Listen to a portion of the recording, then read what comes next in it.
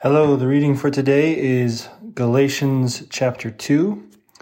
This is the chapter, of course, that many of us would recognize the phrase, "It is no longer I who live, but Christ who lives in me." And Paul talks about basically how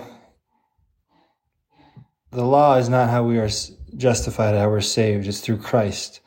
Who loved and gave himself for us.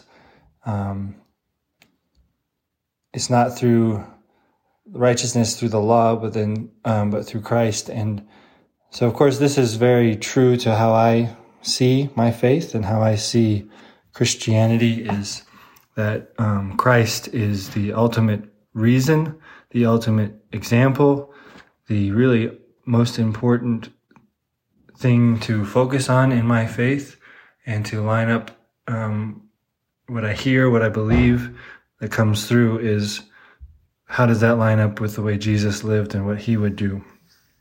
And so I believe that it is no longer I who live, but Christ's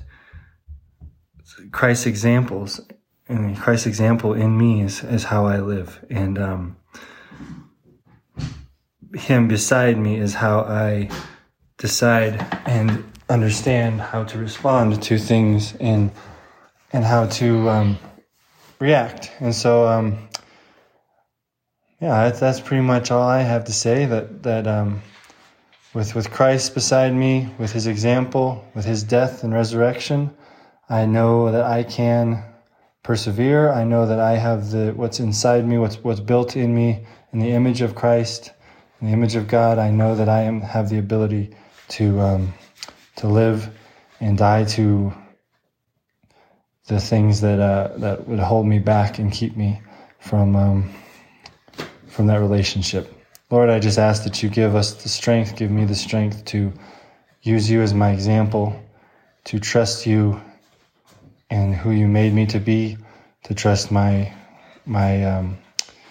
thoughts and line them up with you, but to trust that you are beside me and you are with me as I live this life, as I seek to love others, care for others, and support others. In Jesus' name, amen.